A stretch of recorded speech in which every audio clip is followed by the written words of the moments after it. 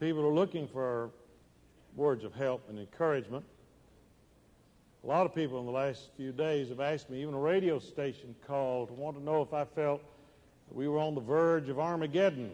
The world was coming to an end. If we were in the last days. Well, we may be. We may be. Nobody knows. If we are, what needs to be different? If we're not, what are our needs? They're the same. We're in the last days. We've been in the last days ever since Jesus rose from the dead. We may be in the last of the last days. What that really means is that the last word from God has come in the person of Jesus Christ. That's the last living, visible, personal word you're going to get. And we're to respond to that. And for 2,000 years, that word of finality of revelation from God has been expounded in the world. And so there will be an end of time and the beginning of eternity. When that will happen, no one knows. In spite of the fact that some preachers every now and then try to think they know. They don't know. In fact, Jesus said we were not to know. The disciples, we've always been like each other. We've always had the same hopes and needs and fears. And those early disciples asked Jesus in the first chapter of the book of Acts, after his ministry, his death, his resurrection, he'd been with them now for many days, and they knew he was alive, and he was being prepared to ascend to the Father. They said, okay, is this it? Is this the end of time? Will you at this time restore the kingdom to Israel? Is this the beginning of utopia? Is this it? And Jesus said, fellas, that's not for you to know. That's not for you to know. I want to tell you not what you want to know, but what you're going to need to know to make a difference in this world.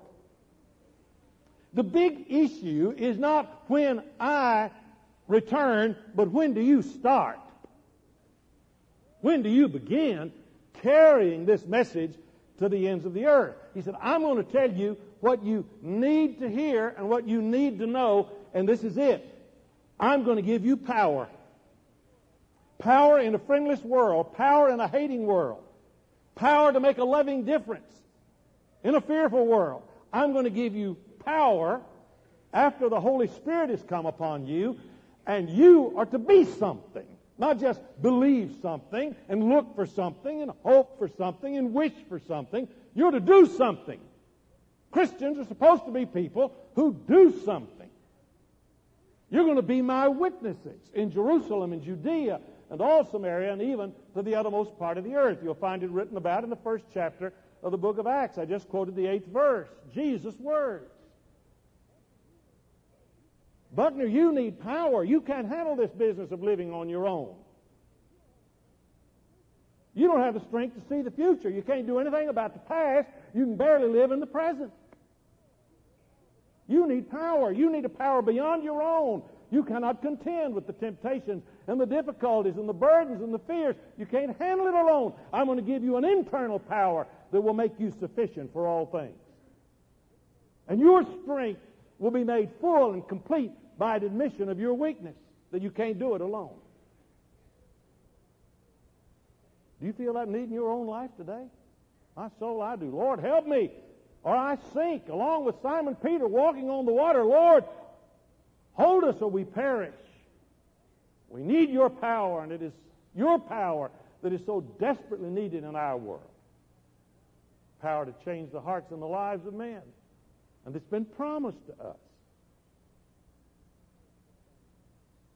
I wonder if anybody is here consciously or unconsciously quoting the words of the poet who wrote, I wish there were some wonderful place called the land of beginning again, where all of my heartaches and all of my woes could be dropped like a dirty old coat at the door and never be put on again. There is such a place, and that place is a person, and the person is the Holy Spirit. That's what Jesus promised you. Who is the Holy Spirit? It is the Spirit of the living God who raised Jesus from the dead. It is the Spirit of God who gave birth to this universe. It is the Spirit of Him who is veritable life. And He said, I'm going to put my Spirit within you because that's what you need. You need a new man in you.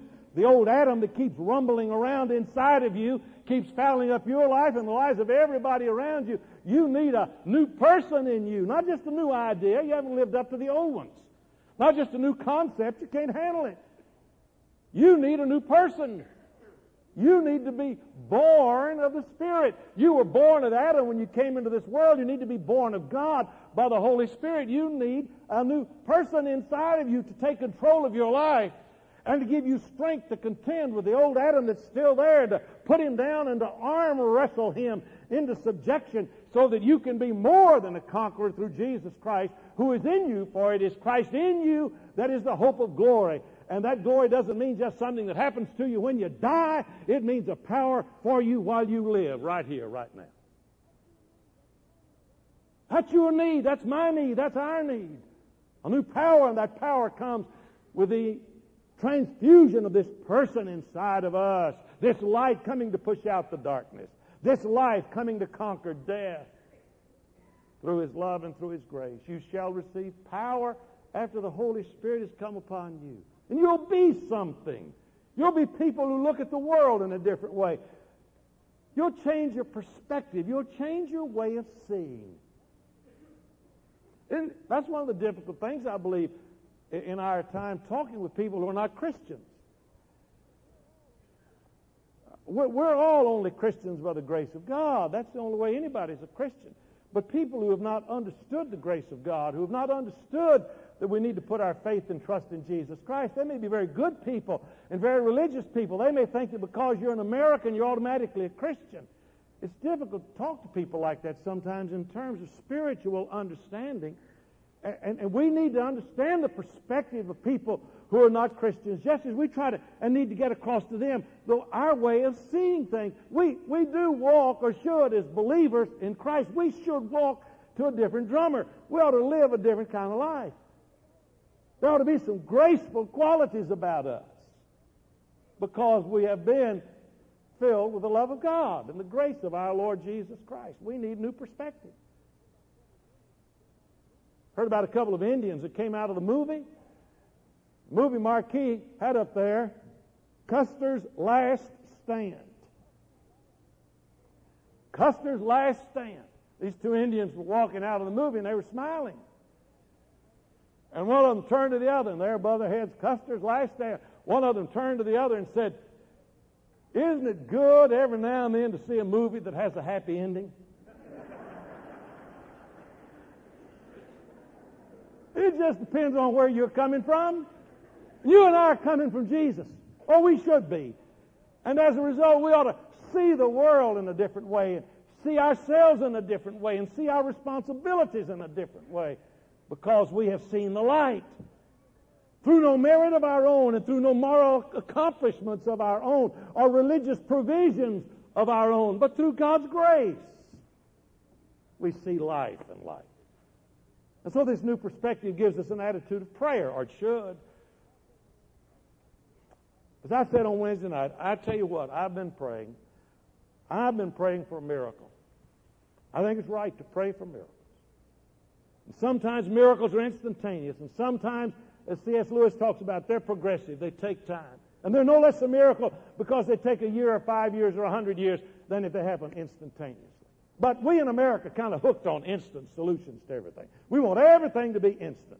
Instant coffee, microwave solutions to problems, instant health, just go to the doctor and get a shot. Time frustrates us, but not God. And we want this war to end instantly. My soul, I do. I want it to stop right now.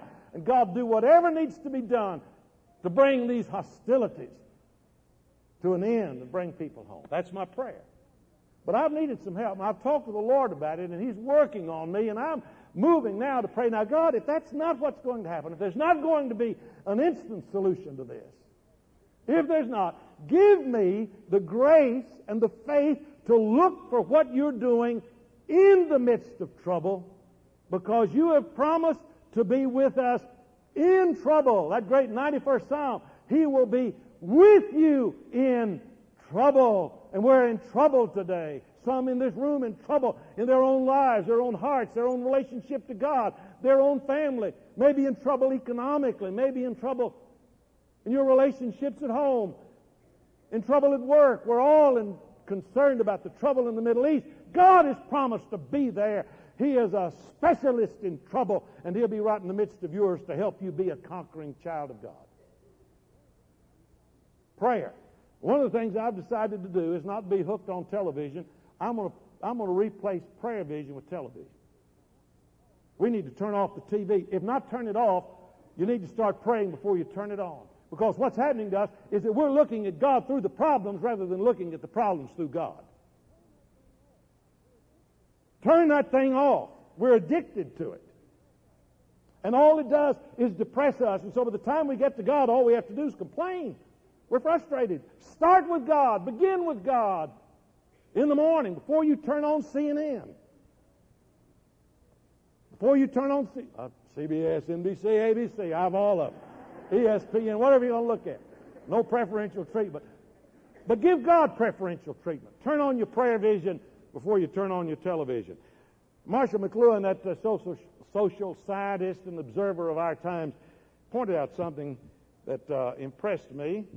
We have what's called sensory impressions. That's what advertising is. It's just a sensory impression. It's something you see, something you hear, something you read that tries to get you to do something or buy something or to go somewhere or something like that. It's a sensory impression.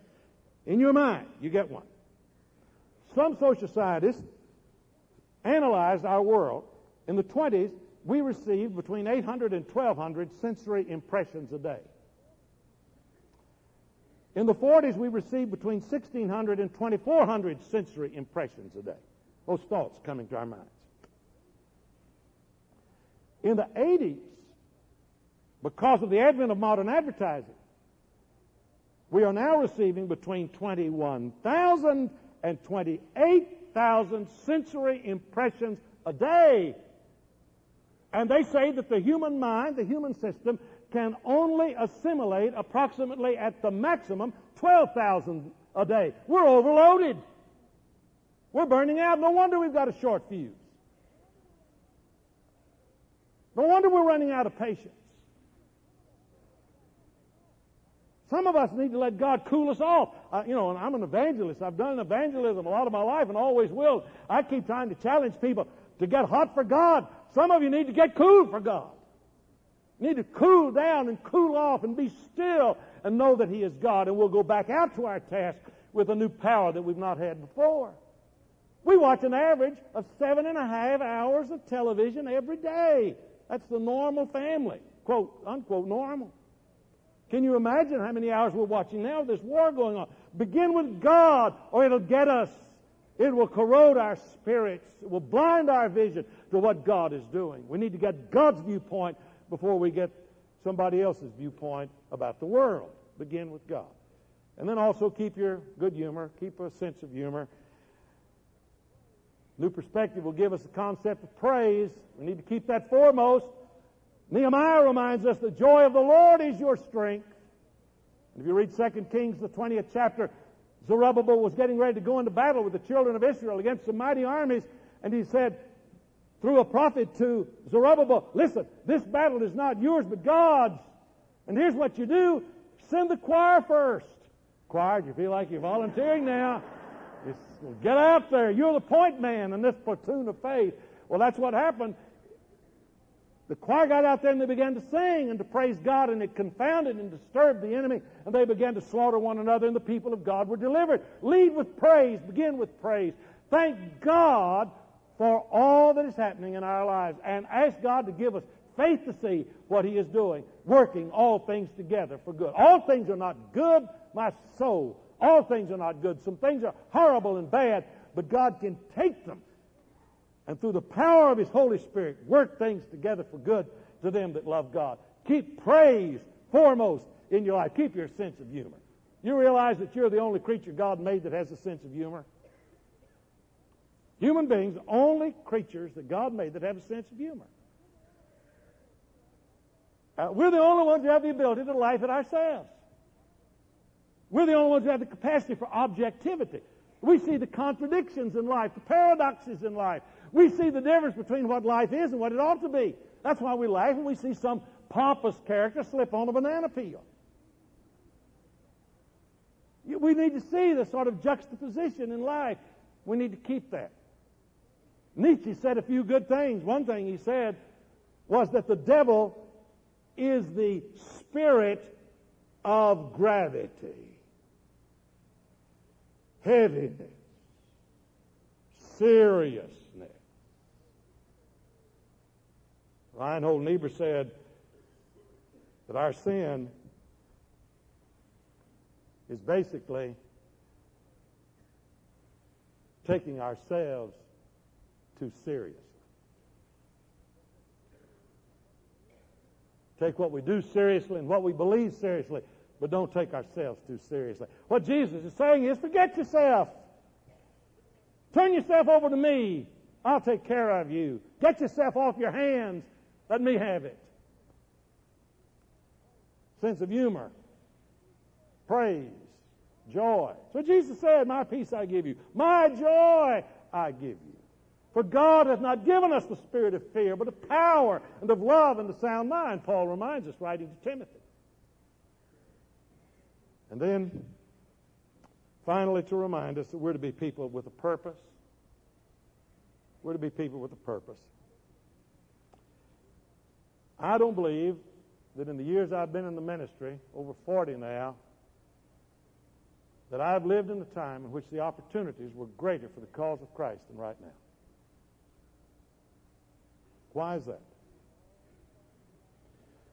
Because all the false gods are dying. All the things that a lot of people put their faith in have crumbled about them. We have education that doesn't educate. We have science that started out as a great deliverer and has become a Frankensteinian monster. Economy collapsing. Less than a year ago, the wall came tumbling down in Berlin. 1 year ago today, Peter Kostia stood right here and talked about what was happening in Romania. It was a short-lived peace in the world, wasn't it?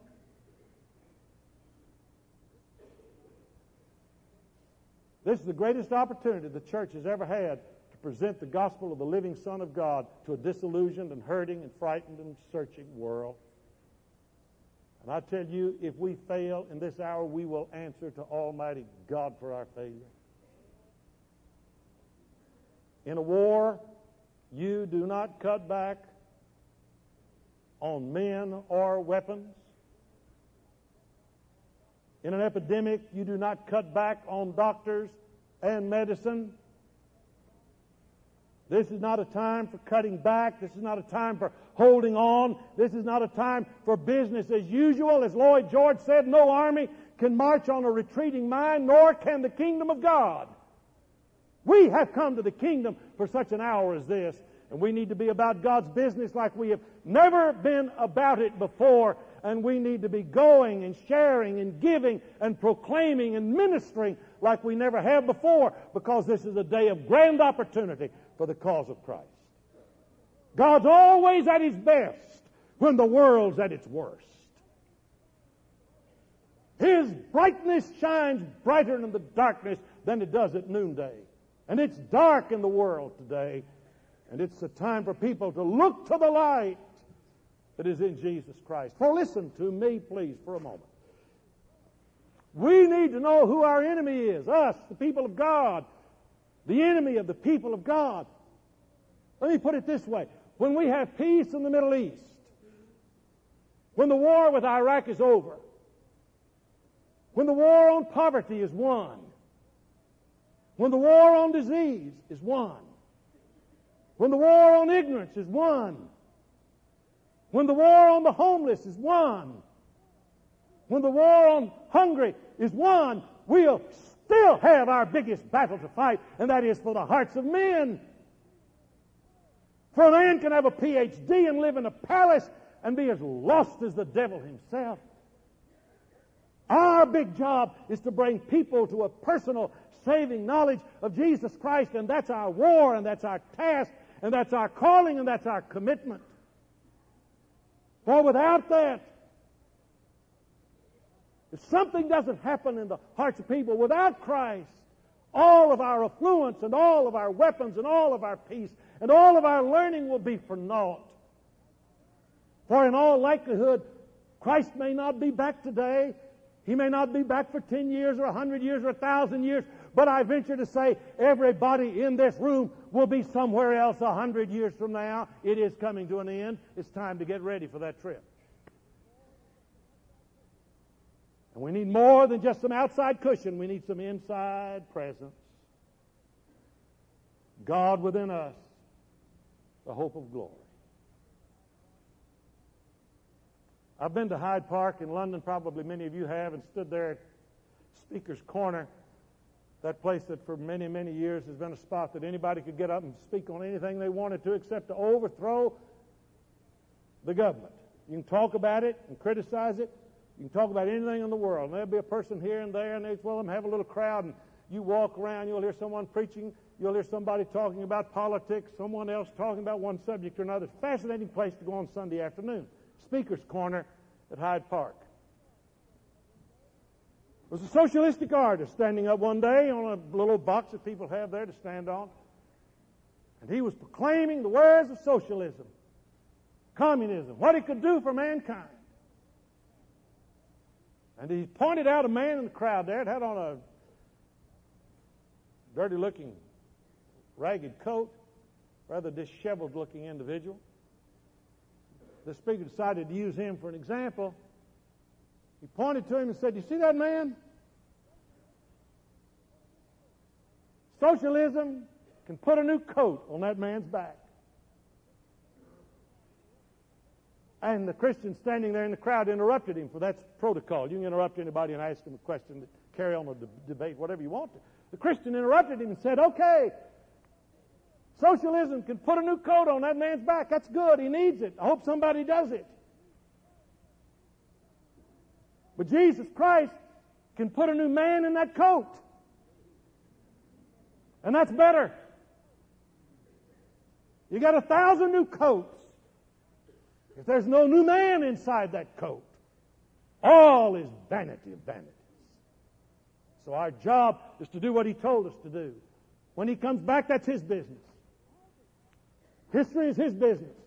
Our business is to go into all of the world and preach the gospel to every creature, to baptize them in the name of the Father, Son, and Holy Spirit, and to teach them to observe all things that He has commanded us until He comes back. For we are to receive power after the Holy Spirit has come upon us, and we're to be witnesses unto Him in our Jerusalem, in our Judea, in our Samaria, and our world. God help us to go. Will you come be a part of this? Come help us do that? There are no draftees in God's army. They're all volunteers. They volunteer to follow Christ. They volunteer to serve Christ. They volunteer to be a part of a company somewhere and be involved in training and preparation for our worldwide task. So I invite you to come this morning. Trust the Lord as your Savior. To come move your membership into the life of this church. To come join this branch of the cause of Christ. And to put your life here and put on the uniform of our Lord and Savior Jesus Christ. I'm going to be right here to greet you and welcome you. Come right now. Just as I am, you come. Just as you are, enlist, sign up, volunteer. Come. Let's sing.